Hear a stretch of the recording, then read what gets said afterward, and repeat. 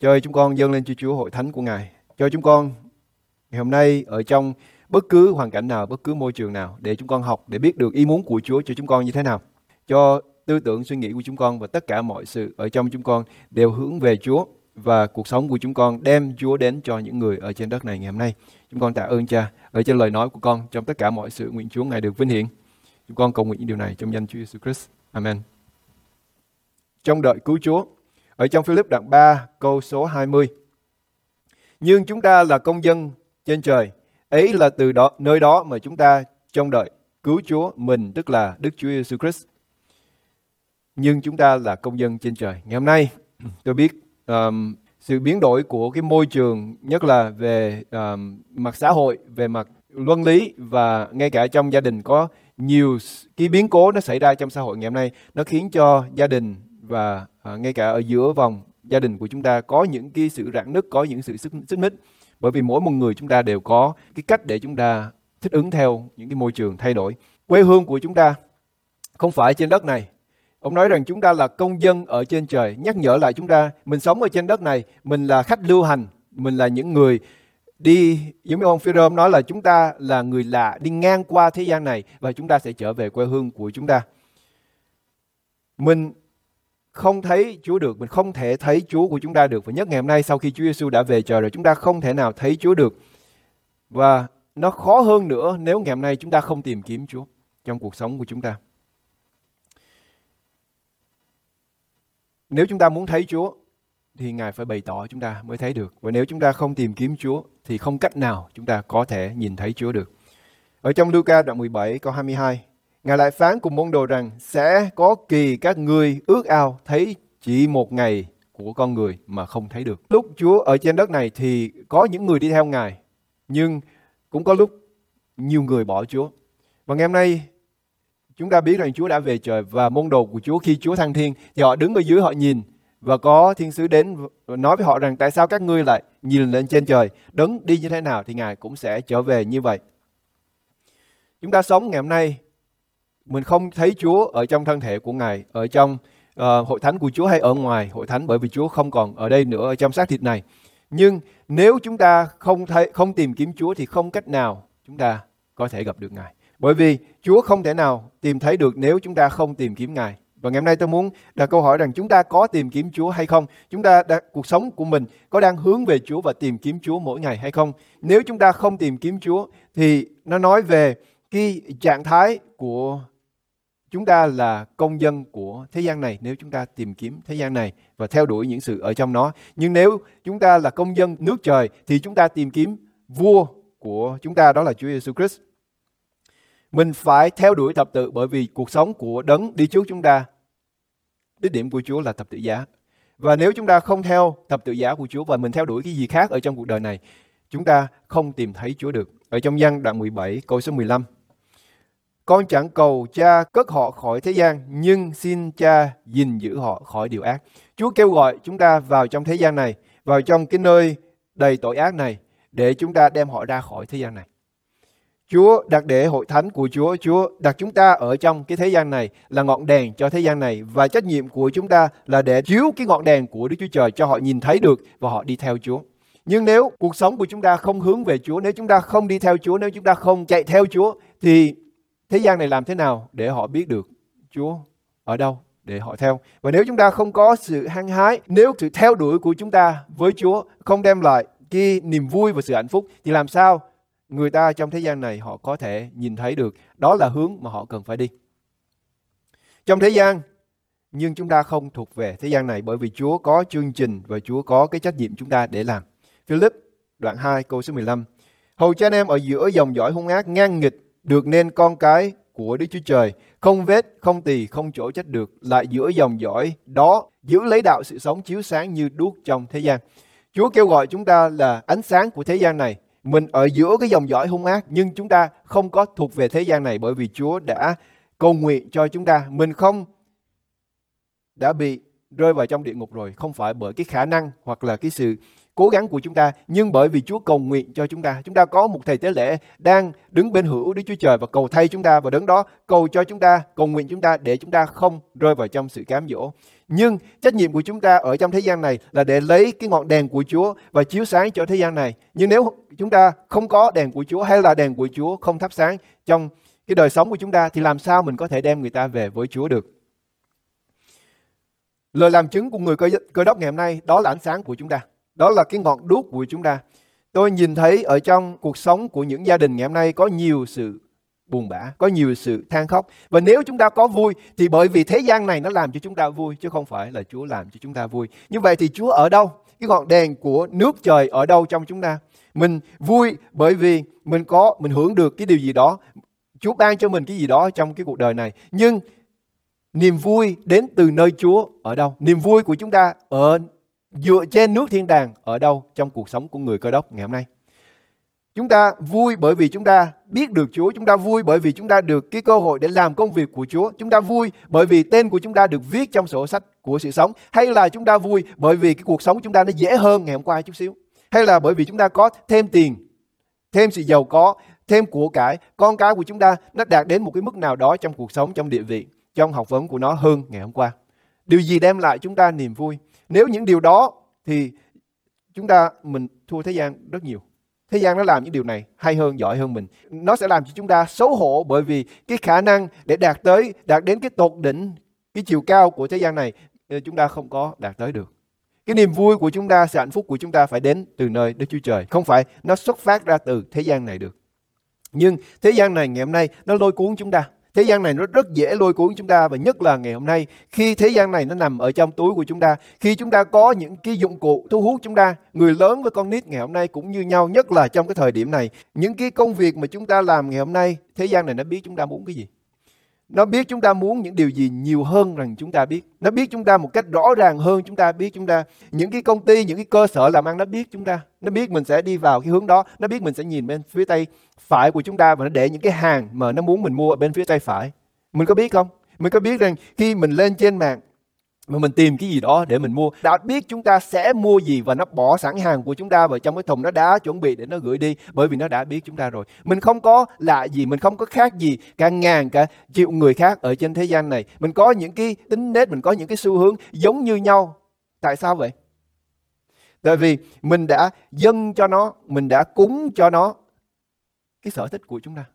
Mình làm những công việc ở trên mạng, mặc dù mình nghĩ rằng nó không có ảnh hưởng gì hết, mình thích cái này, mình bấm cái kia, mình nghĩ rằng nó không ảnh hưởng gì hết. Nhưng những cái đó nó cho cái máy, và trong cái máy này nó không có quan tâm chúng ta là gì cả. Nó chỉ quan tâm rằng mình có tiền hay không và còn bao nhiêu tiền để nó lấy từ chúng ta. Nó đem cái sở thích của chúng ta, nó đem cái xu hướng của chúng ta, nó đem cái sự chú ý của chúng ta. Dù mình không bấm nhưng nó biết mình nhìn cái gì.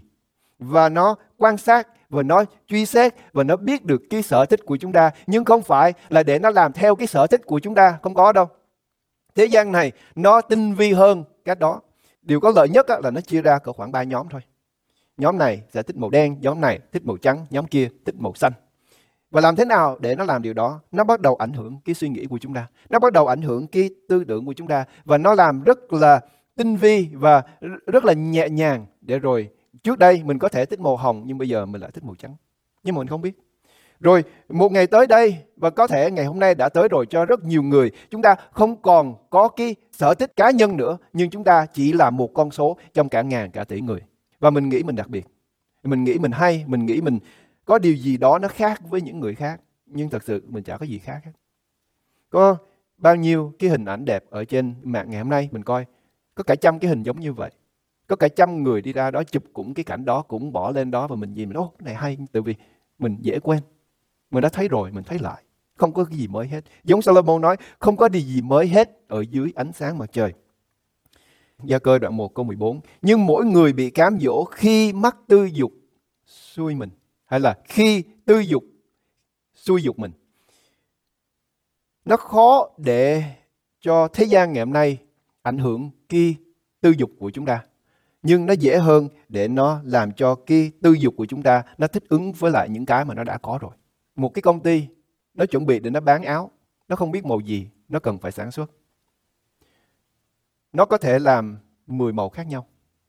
Nhưng nó là 10 màu, và nếu người ta không mua đủ 10 màu thì bao nhiêu cái áo màu nào nó cần phải làm để nó dự trù.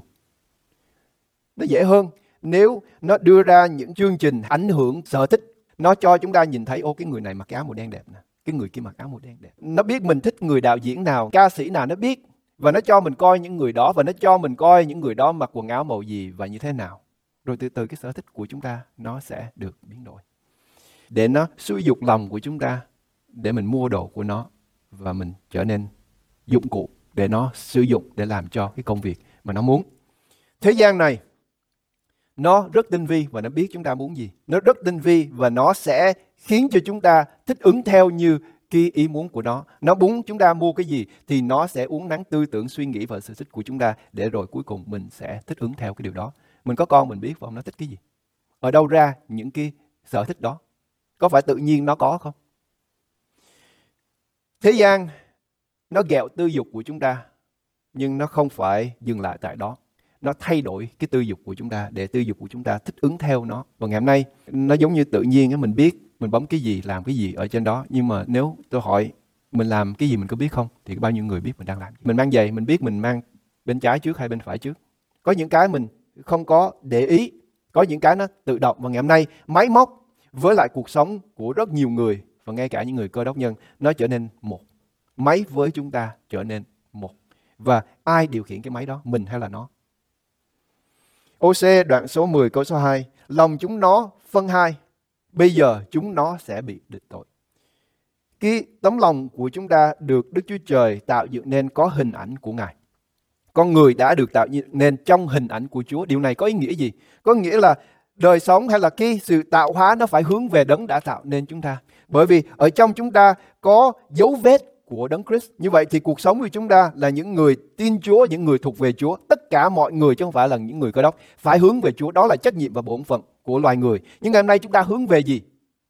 Chúng ta đi theo cái gì? Những điều gì là cái trọng tâm và mục đích của đời sống của chúng ta? Có phải là Đấng tạo hóa hay là chúng ta đi theo vật thọ tạo? Chúng ta đang theo đuổi gì? Lòng chúng ta đang ở đâu? Mình gần hay là xa Chúa? Hay là đây là lần đầu tiên chúng ta nghe những câu hỏi này? Mỗi buổi sáng mình thức dậy mình làm gì? Mỗi buổi tối mình làm gì? Có thể mình nhớ Chúa trong lúc mình ăn, nhưng mà tự vì mình đói. Chúng ta cần phải theo Chúa Giêsu, theo đuổi thập tự giá của Ngài. Phi-líp đoạn số 3 trở lại, câu số 13 và câu số 14. Hỡi anh em, về phần tôi không tưởng rằng đã đạt đến mục đích. Nhưng tôi cứ làm một điều, quên lửng sự ở đằng sau mà bươn theo sự ở đằng trước. Tôi nhắm mục đích mà chạy để giật giải về sự kêu gọi trên trời của Đức Chúa Trời trong Đức Chúa Giêsu. Ông Phaolô, ông có một cái công thức, đó là những điều ở trong quá khứ, nó ở trong quá khứ. Ông không đem những điều mặc dù thành công hoặc là thất bại theo ông. Ông nói như thế này: tôi quên lửng ở những sự ở đằng sau mà bươn theo những sự ở đằng trước. Ở trong cuộc đời này mình sẽ không bao giờ đạt tới, mình không thể nào đạt đến sự chọn lành của Đấng Christ được. Nhưng mình theo đuổi sự chọn lành đó, mình theo đuổi cái cuộc chạy đua đó để mình giật giải sự kêu gọi thánh ở trên trời của Chúa. Hãy tiến tới, mình phải tiến tới. Người Cơ Đốc nhân, mình phải tiến tới. Qua 8 tháng qua, sau khi sự đóng lại của hội thánh và của xã hội ngày hôm nay, mình có đang tiến tới ở trong Chúa? Và nếu mà tôi hỏi cách khác hơn, mình có đang tiến tới ở trong cuộc sống của chúng ta, ở trong gia đình của chúng ta, mình có yêu thương nhau hơn không? Mình có đang tiến tới, con cái của chúng ta nó có khôn ngoan hơn không? Nó có trưởng thành lên không? Cuộc sống gia đình của chúng ta, nó mỗi một ngày nó càng tăng trưởng lên. Nếu ngày mai nó không trở lại, ngày mốt nó không trở lại, năm tới nó không trở lại bình thường, thì mình nghĩ rằng cuộc đời của chúng ta như thế nào? Nó đi xuống dốc hay là nó đi lên? Nhưng bây giờ tôi đưa cho một cái mức cao hơn nữa, đó là cuộc sống đức tin của chúng ta thì sao? Cuộc sống thuộc linh của chúng ta thì sao? Mỗi một ngày mình có đang lớn lên và trưởng thành ở trong Chúa hay không? Hay là mình đang đi thụt lùi? Hay là mình có những người ngày hôm nay mình để Chúa qua một bên? Hay là có những người ngày hôm nay mình thấy cuộc sống của mình không cần có Chúa nữa? Ông Phaolô ông trả lời như thế này. Galati đoạn 6 câu 14. Còn như tôi chẳng khoe mình, trừ ra khoe về thập tự giá của Chúa Jêsus-Christ chúng ta. Bởi thập tự giá ấy, thế gian đối với tôi đã bị đóng đinh và tôi đối với thế gian cũng vậy. Đây là câu trả lời của ông Phaolô. Thế gian này đối với ông đã bị đóng đinh. Có nghĩa là không có điều gì ở trong thế gian này vì Đấng Christ mà tôi xem mọi sự như sự lỗ. Trong thế gian này không có điều gì mình nói chuyện với Phaolô, ông Phaolô nói đó là quá khứ. Những điều mà ông đã được đạt tới, đã có được cái chức tước, có cái địa vị, ông nói tôi coi tất cả mọi sự đó như sự lỗ, hầu tôi cho tôi được đấng Christ. Ngày hôm nay chúng ta lại đi sau và mình lại lượm lên những thứ mà người Cơ Đốc nhân chúng ta đã được giải thoát ra khỏi những điều đó rồi. Và mình chạy theo những thứ ở trong thế gian này. Hãy đóng đinh thế gian này trên thập tự giá. Hãy đóng đinh cái dục vọng của chúng ta ở trên thập tự giá và bươn theo phía trước, đạt tới Chúa Jêsus-Christ. Ngày hôm nay chưa đến sự chọn lành, nhưng chúng ta đang hướng tới sự chọn lành. Nhắm thập tự giá mà bươn theo. Bởi vì chúng ta là công dân ở trên trời chứ không phải trên đất này. Có bao nhiêu người ngày hôm nay mình qua nước Mỹ này thì quốc tịch, mình cố gắng lắm mình học, mình tìm người này người kia để giúp cho mình học, rồi mình rất run sợ để mình có thể có được quốc tịch Mỹ. Được quốc tịch Mỹ để làm gì? Để làm gì? Phần đông trong chúng ta mình muốn có quốc tịch Mỹ để mình bảo lãnh cho gia đình của mình qua bên Mỹ này. Bởi vì mình nghĩ rằng nước Mỹ này nó tốt hơn là cái quốc gia khác. Những quốc gia khác. Mình muốn đem họ từ những quốc gia khác vào trong quốc gia này. Cho nên mình cố gắng để mình trở nên công dân của nước Mỹ này, để mình đem người ta vào trong nước Mỹ này. Gia đình, họ hàng của chúng ta vào trong nước Mỹ này. Ông Phaolô nói chúng ta là công dân của nước thiên đàng. Ông sẽ chia ra hai loại người khác nhau, nhưng tôi nói một cách chung. Chúng ta nếu là công dân của nước thiên đàng thì tôi hỏi hội thánh của Chúa, mình đã làm gì để mình hưởng được cái công dân của nước thiên đàng? Mình đã cố gắng mình học. Mình cố gắng mình không có làm phạm luật pháp để mình bị đuổi về. Để làm gì? Mình đã làm gì và mình trở nên công dân của nước trời để làm gì? Nếu không phải để đem những người khác vào trong nước trời thì cái công dân của chúng ta nó vô ý nghĩa. Tại vì bây giờ mình đâu có sử dụng công dân của nước trời để mình lên máy bay, mình bay từ vệ tinh này qua cái hành tinh kia, qua cái thế giới khác được đâu. Một điều mà công dân của nước trời cho phép chúng ta, đó là cho chúng ta biết rằng mình không thuộc về thế gian này. Mình thuộc về một nơi khác. Và thứ hai là mình có quyền để bảo lãnh những người khác vào trong nước Đức Chúa Trời. Để trả lời câu hỏi đầu tiên, tôi hỏi, chúng ta không làm gì được hết. Không phải bởi vì mình học giỏi Kinh Thánh, mình biết hết luật pháp của Chúa, mình cố gắng mình không phạm tội Chúa thì mình mới hưởng được nước Đức Chúa Trời. Không phải. Chúng ta được cứu bởi đức tin ở trong Chúa Jêsus-Christ. Đó không phải là công việc mà chúng ta làm, nhưng đó là ân điển của Chúa qua đức tin. Chúng ta được cứu bởi vì Chúa có ân điển và Chúa cứu chúng ta trong đức tin của chúng ta. Trong đức tin của con của Đức Chúa Trời, Ngài cứu chúng ta. Mình không giữ luật pháp được, nhưng Chúa Giêsu đã giữ cho chúng ta rồi. Cái câu hỏi ngày hôm nay, mình có tin không? Mình có tin điều đó, đấng đó đã làm điều đó cho chúng ta không? Nhưng người cha nói với Chúa Giêsu, Chúa ơi, con tin, xin Ngài giúp cho sự vô tín của con. Ở trong chúng ta có cả hai. Mình có thể tin Chúa nhưng mình không có cái khả năng để nắm lấy đức tin đó. Mình cần phải có Chúa Giêsu. Và nếu cuộc sống của chúng ta không theo đuổi Chúa Giêsu, không tìm kiếm Chúa Giêsu, thì làm sao mình nói rằng mình tin Chúa được? Làm sao mình nói rằng Chúa là đấng đã cứu tôi được? Trong câu số 20 cũng đoạn 3 đó. Nhưng chúng ta là công dân trên trời. Chúng ta là công dân ở trên trời. Ấy là từ nơi đó mà chúng ta trông đợi cứu Chúa mình là Đức Chúa Jêsus-Christ. Là công dân ở trên trời.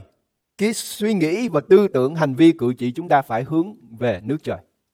Phẩm hạnh của người thế gian nó giống như thế gian này. Phẩm hạnh của người thuộc về vương quốc Đức Chúa Trời giống như Chúa Jêsus-Christ, giống như Chúa của chúng ta. Hãy nhìn gương và xét lại cái phẩm hạnh của chúng ta, cách chúng ta nói, cách cư xử của chúng ta, cách chúng ta sống mỗi một ngày có giống như Chúa Giêsu không? Nếu chúng ta là công dân của nước trời thì mình sẽ có những cái phẩm hạnh giống như Chúa của chúng ta.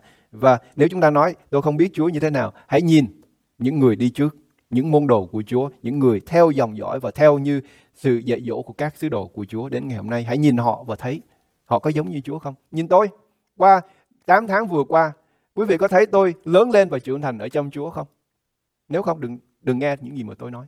Mỗi một người đi theo Chúa mà chúng ta không mỗi một ngày trở nên vinh hiển hơn giống như Chúa của chúng ta là vinh hiển, thì mình đi sai hướng rồi. Mình đang hướng về trong sự tối tăm chứ mình không vào trong ánh sáng của Chúa.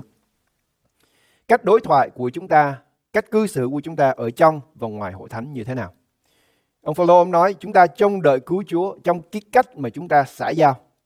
Cô-rinh-tô thứ nhì đoạn 4 câu 18, bởi chúng ta chẳng chăm sự thấy được nhưng chăm sự không thấy được. Vì những sự thấy được chỉ là tạm thời, mà sự không thấy được là đời đời không cùng vậy, có nghĩa là vô tận. Những gì chúng ta thấy được, như cái bàn này, như cuốn kinh thánh này, như tờ giấy này, như tôi đứng đây, tất cả những gì chúng ta thấy được một ngày nó không còn nữa. Sẽ đến lúc tất cả những cái này nó không còn nữa. Bởi vì đây là những điều nó được tạo dựng nên bởi bàn tay của loài người và bởi bụi đất. Và chúng ta được tạo dựng nên bởi Đức Chúa Trời, nhưng tội lỗi đã khiến chúng ta sẽ trở về cát bụi. Những gì chúng ta nhìn thấy nó sẽ không còn. Như vậy thì sự thật là gì? Sự thật là thế giới mà chúng ta không nhìn thấy. Ông Phaolô nói vì những gì thấy được chỉ là tạm thời, nó tạm có ở đây, một ngày đó nó không còn ở đây nữa. Cái tiền của mà chúng ta có ngày hôm nay, một ngày nó không còn ở đây nữa. Con cái chúng ta có ngày hôm nay, một ngày chúng ta không còn có ở đây nữa. Tất cả mọi sự chúng ta có và thấy và đụng tới và rời được, một ngày nó sẽ không còn nữa. Như vậy thì ông Phaolô nói mà sự không thấy được là sự đời đời vô cùng.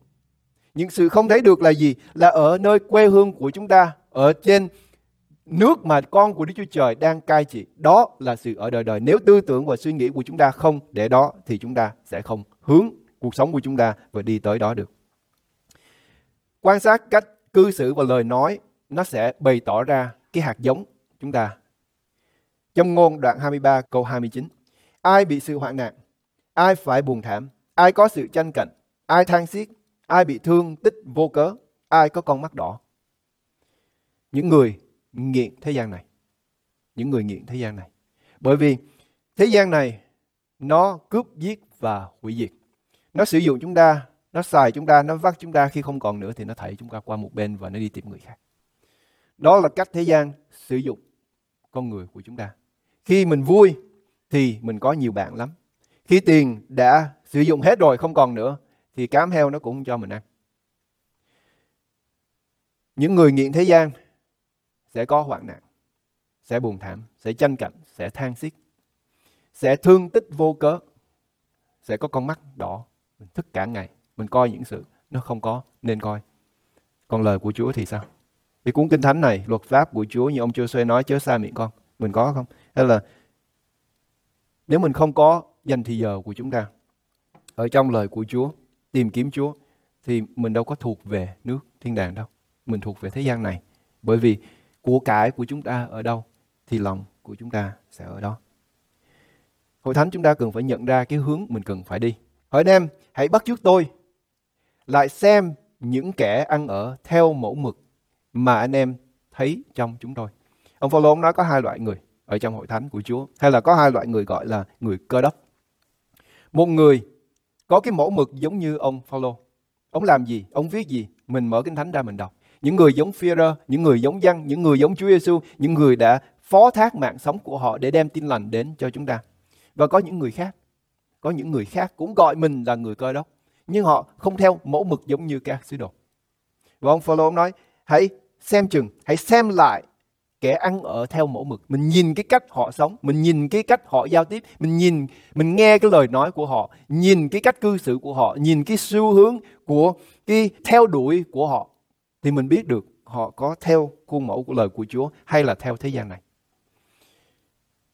Hãy coi chừng loài chó, hãy coi chừng kẻ làm công gian ác, hãy coi chừng phép các bì giả. Hãy coi chừng.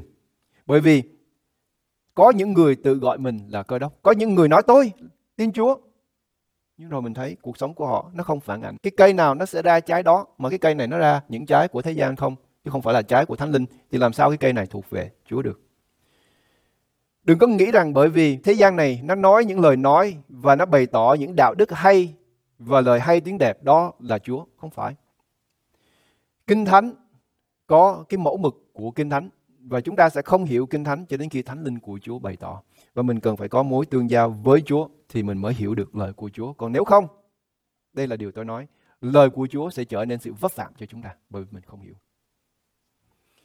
Ông Phaolô nói hãy coi chừng loài chó, hãy coi chừng những kẻ làm công gian ác, hãy coi chừng những kẻ là phép các bì giả, có nghĩa là phép các tem giả đó. Vì họ là kẻ thù của thập tự giá. Trong câu số 18 và 19, vì tôi đã thường nói điều này cho anh em, nay tôi lại khóc và nói nữa. Lắm người có cách ăn ở như là kẻ thù của thập tự giá của Đấng Christ. Sự cuối cùng của họ là hư mất. Họ lấy bụng mình làm Chúa mình, lấy sự xấu hổ của mình làm vinh hiển, chỉ tư tưởng về các việc thế gian mà thôi. Điều ông Phaolô ông nói đây, lắm người có cách ăn ở như kẻ thù nghịch của thập tự giá. mình không nói gì thế gian có thể nghe được. Thế gian nhìn, những người xung quanh nhìn và thấy cái cách ăn ở của chúng ta. Tôi đi đến một số gia đình, tôi không cần phải nói chuyện với những người ở trong gia đình.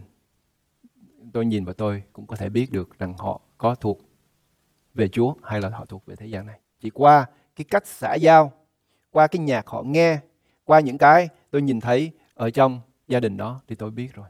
Từ vì ông Phaolô nói cái cách ăn ở của chúng ta, một là mình ăn ở theo như những người đang tìm kiếm và theo đuổi thập tự giá của Chúa, hay là mình là những người gọi là kẻ thù nghịch của thập tự giá của Chúa. Sự cuối cùng của họ là hư mất. Bụng của mình là Chúa mình, lấy sự xấu hổ mình làm vinh hiển. Tư tưởng hướng về những sự thuộc về thế gian này. Chúa ngự trong sự đối thoại của chúng ta.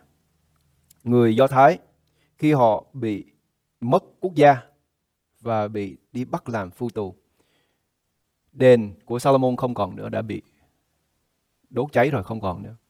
Hòm giao ước bị mất rồi. Chúa ngự ở giữa sự đối thoại của chúng ta ở trong Chúa. Khi ở trong cái môi trường mà mình không còn đi đến hội thánh được nữa, ở trong môi trường mình không còn có cái hòm giao ước hay là sự hiện diện của Chúa nữa, thì sự hiện diện của Chúa ở trong cách mà chúng ta nói chuyện với nhau. Nhưng chúng ta là công dân trên trời. Ấy là từ đó mà chúng ta trông đợi cứu Chúa mình là Chúa Jêsus-Christ. Ngài sẽ biến hóa thân thể hèn mạt của chúng ta giống như thân thể vinh hiển Ngài, y theo quyền phép Ngài có để phục muôn vật. Một ngày tới đây, cái công việc chúng ta sẽ xong. Công việc của hội thánh sẽ xong. Và nếu mình có muốn hay không, mình tới đây không còn hội thánh nữa, mình có thể vào trong đây và trong đây không có ai hết. Một ngày tới đây, khi tất cả mọi sự đã xong rồi, khi tiếng kèn cuối cùng thổi lên rồi, khi không còn hội thánh của Chúa, không còn ở đây nữa, đó là lúc chúng ta xong cái cuộc sống thuộc linh của chúng ta, trách nhiệm của chúng ta ở trên đất này. Từ bây giờ đến đó, cái cuộc sống của chúng ta sau khi đã được cứu rồi là sự huấn luyện. Ông Phaolô ông nói tôi bắt phục cái thân xác này để trở nên thích ứng theo như cái ý muốn của Đức Chúa Trời. Mình là dụng cụ của Chúa. Thân thể của chúng ta là dụng cụ của Chúa. Mình cần phải uốn nắn nó, mình cần phải bắt phục nó để nó trở nên giống như cái dụng cụ mà Đức Chúa Trời có thể sử dụng được. Và nó bắt đầu từ cái tâm trí của chúng ta. Mình nhìn đâu thì mình sẽ đi đến đó. Mình cứ nhìn cái món hàng đó một thời gian, cái lòng của mình sẽ hướng về đó và cuối cùng mình sẽ mua nó. Nó biết cái này không phải, những điều này không phải những điều nó lạ lùng, chúng ta mới nghe lần đầu tiên. Nhưng lòng của chúng ta ở đâu thì cuối cùng mình sẽ đi đến đó. Mình cứ nhìn cái người đó một thời gian thì mình sẽ đi theo cái người đó. Và nếu chúng ta không nhìn Chúa Jêsus-Christ, nếu chúng ta không nhìn thập tự giá của Ngài thì mình sẽ không bao giờ đi đến đó. Mình không bao giờ đi đến đó được. Nó phải khởi đầu với sự nhìn thấy của thập tự giá của Chúa, phải khởi đầu với sự tìm kiếm và nhìn thấy Chúa Giêsu. Và chúng ta nhìn thấy Chúa Giêsu ở đâu ngày hôm nay? Chúng ta nhìn thấy Chúa ở trong lời của Chúa. Chúng ta nhìn thấy Chúa ở trong cách cư xử và ăn nói và cách giao tiếp của chúng ta với nhau. Chúng ta nhìn thấy ở trong cái sự đối thoại của chúng ta, trong gia đình của chúng ta, mình đang nói về ai? Mình đang nói gì? Cái ngôn ngữ, cái từ ngữ của chúng ta là gì? Những gì mình đang nghe từ những cái phim ảnh, từ những cái đài phát thanh, những điều gì mình đang nghe, những điều gì mình đang thu hút vào trong cái tư tưởng, nó sẽ uốn nắn và nó sẽ thay đổi chúng ta, và cuối cùng mình sẽ hướng về những điều đó. Thay đổi cách chúng ta đối thoại với nhau, thay đổi cách chúng ta giao tiếp với nhau, thay đổi cái ngôn từ của chúng ta. Đây là một điều mà tôi để ý và tôi cũng muốn chúng ta suy nghĩ về cái điều này. Khi chúng ta đọc lời của Chúa, khi chúng ta đọc lời của Chúa mỗi một ngày, thì cái cuộc sống của mình được lời của Chúa nó biến đổi. Bởi vì mình đang suy nghĩ gì khi mình đọc lời của Chúa, và lời của Chúa nói rằng Chúa yêu chúng ta và Ngài không bỏ chúng ta. Lòng của mình nghe cái lời nói đó, lòng của mình tự nhiên mình đang ở trong trạng thái nào mình sẽ vui lên. Khi mình đọc Đức Giê-hô-va là đấng chăn giữ tôi sẽ chẳng thiếu thốn gì. Trong lúc mình đói, trong lúc mình khát, mình nhớ đến Chúa ở trong đồng vắng 40 ngày, không ăn, không uống. Mình thấy cái sự đói của mình nó không là gì hết. Nhưng nếu chúng ta lấy lời của Chúa và chúng ta ghi vào trong tâm trí của mình, và khi lời của Chúa đi ra từ môi miệng của chúng ta và trở nên cách đàm thoại của chúng ta đối với những người xung quanh. Thì không những cái lời nói của chúng ta thay đổi chính cuộc sống của mình, nhưng thay đổi cả cái môi trường mà có mình ở đó, mình sẽ thay đổi cái môi trường ở đó. Mình là người buồn bã thì những người xung quanh họ sẽ buồn. Mình là người vui thì mình vô đó, có lẽ họ sẽ không vui, hay là có lẽ họ sẽ nhìn mình cách gì, nhưng có một số người đó họ sẽ bớt buồn. Nếu mình là một người có Chúa Giêsu, mình đi đâu, mình đến đâu thì chỗ đó ít nhất Chúa được vinh hiển. Và chỗ nào Chúa được vinh hiển, Chúa nói rằng Chúa sẽ đem người ta về với Chúa. Hãy thay đổi, hãy đem Chúa vào trước nhất vào trong cuộc sống của chúng ta, trong lời nói, suy nghĩ, tư tưởng của chúng ta, trên môi miệng của chúng ta, để lời của Chúa thấm nhuần cái cuộc đời sống của chúng ta. Và nơi nào chúng ta đi, chỗ nào con cái của chúng ta nó làm gì, nó đang sinh hoạt như thế nào. Nếu lời của Chúa được nói ra, nếu lời của Chúa được đọc ra, nếu lời ca tiếng hát của Chúa, tôi có thấy điều này rất lạ là khi trong tâm trạng của tôi nó có buồn mà tôi có nghe người nào hát với bài thánh ca, ở trong cái tâm trạng đó tôi hoàn toàn được thay đổi, nó biến đổi. Khi tôi chỉ cần nghe có người nào đó họ hát lên một khúc, một câu thánh ca, tự nhiên cái lòng của mình được biến đổi qua cái môi trường đó. Cô-lô-se đoạn 3 câu 1 đến câu 3. Vậy nếu anh em được sống lại với Đấng Christ, hãy tìm các sự ở trên trời, là nơi Đấng Christ ngồi bên hữu Đức Chúa Trời. Hướng lòng của chúng ta về đó, hướng về đó. Hãy ham mến các sự ở trên trời, đừng ham mến các sự ở dưới đất. Vì anh em đã chết, sự sống mình đã giấu với Đấng Christ trong Đức Chúa Trời. Chúng con dâng lên cho Chúa hội thánh của Chúa. Trời, trong cái môi trường này, khiến cho sự khó khăn này làm cho chúng con phải thu gọn lại, làm chúng con phải tự bắt phục cái cuộc sống này để nó thích ứng và uốn nắn theo sự hướng dẫn của Thánh Linh của Chúa.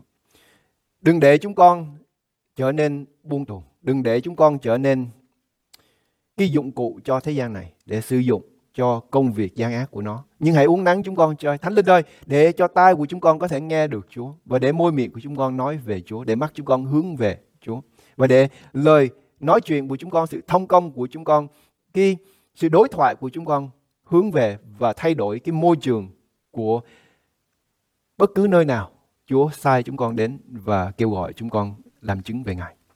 Con tạ ơn Chúa cho hội thánh của Chúa trong những ngày khó khăn này, trong những ngày tối tăm này, trở nên cái ngọn đèn để soi trong nơi tối tăm này, và hy vọng đem một số người hướng dẫn họ trở về với Chúa. Con cảm tạ ơn Cha và con cầu nguyện những điều này trong danh Chúa Giêsu-Christ. Amen.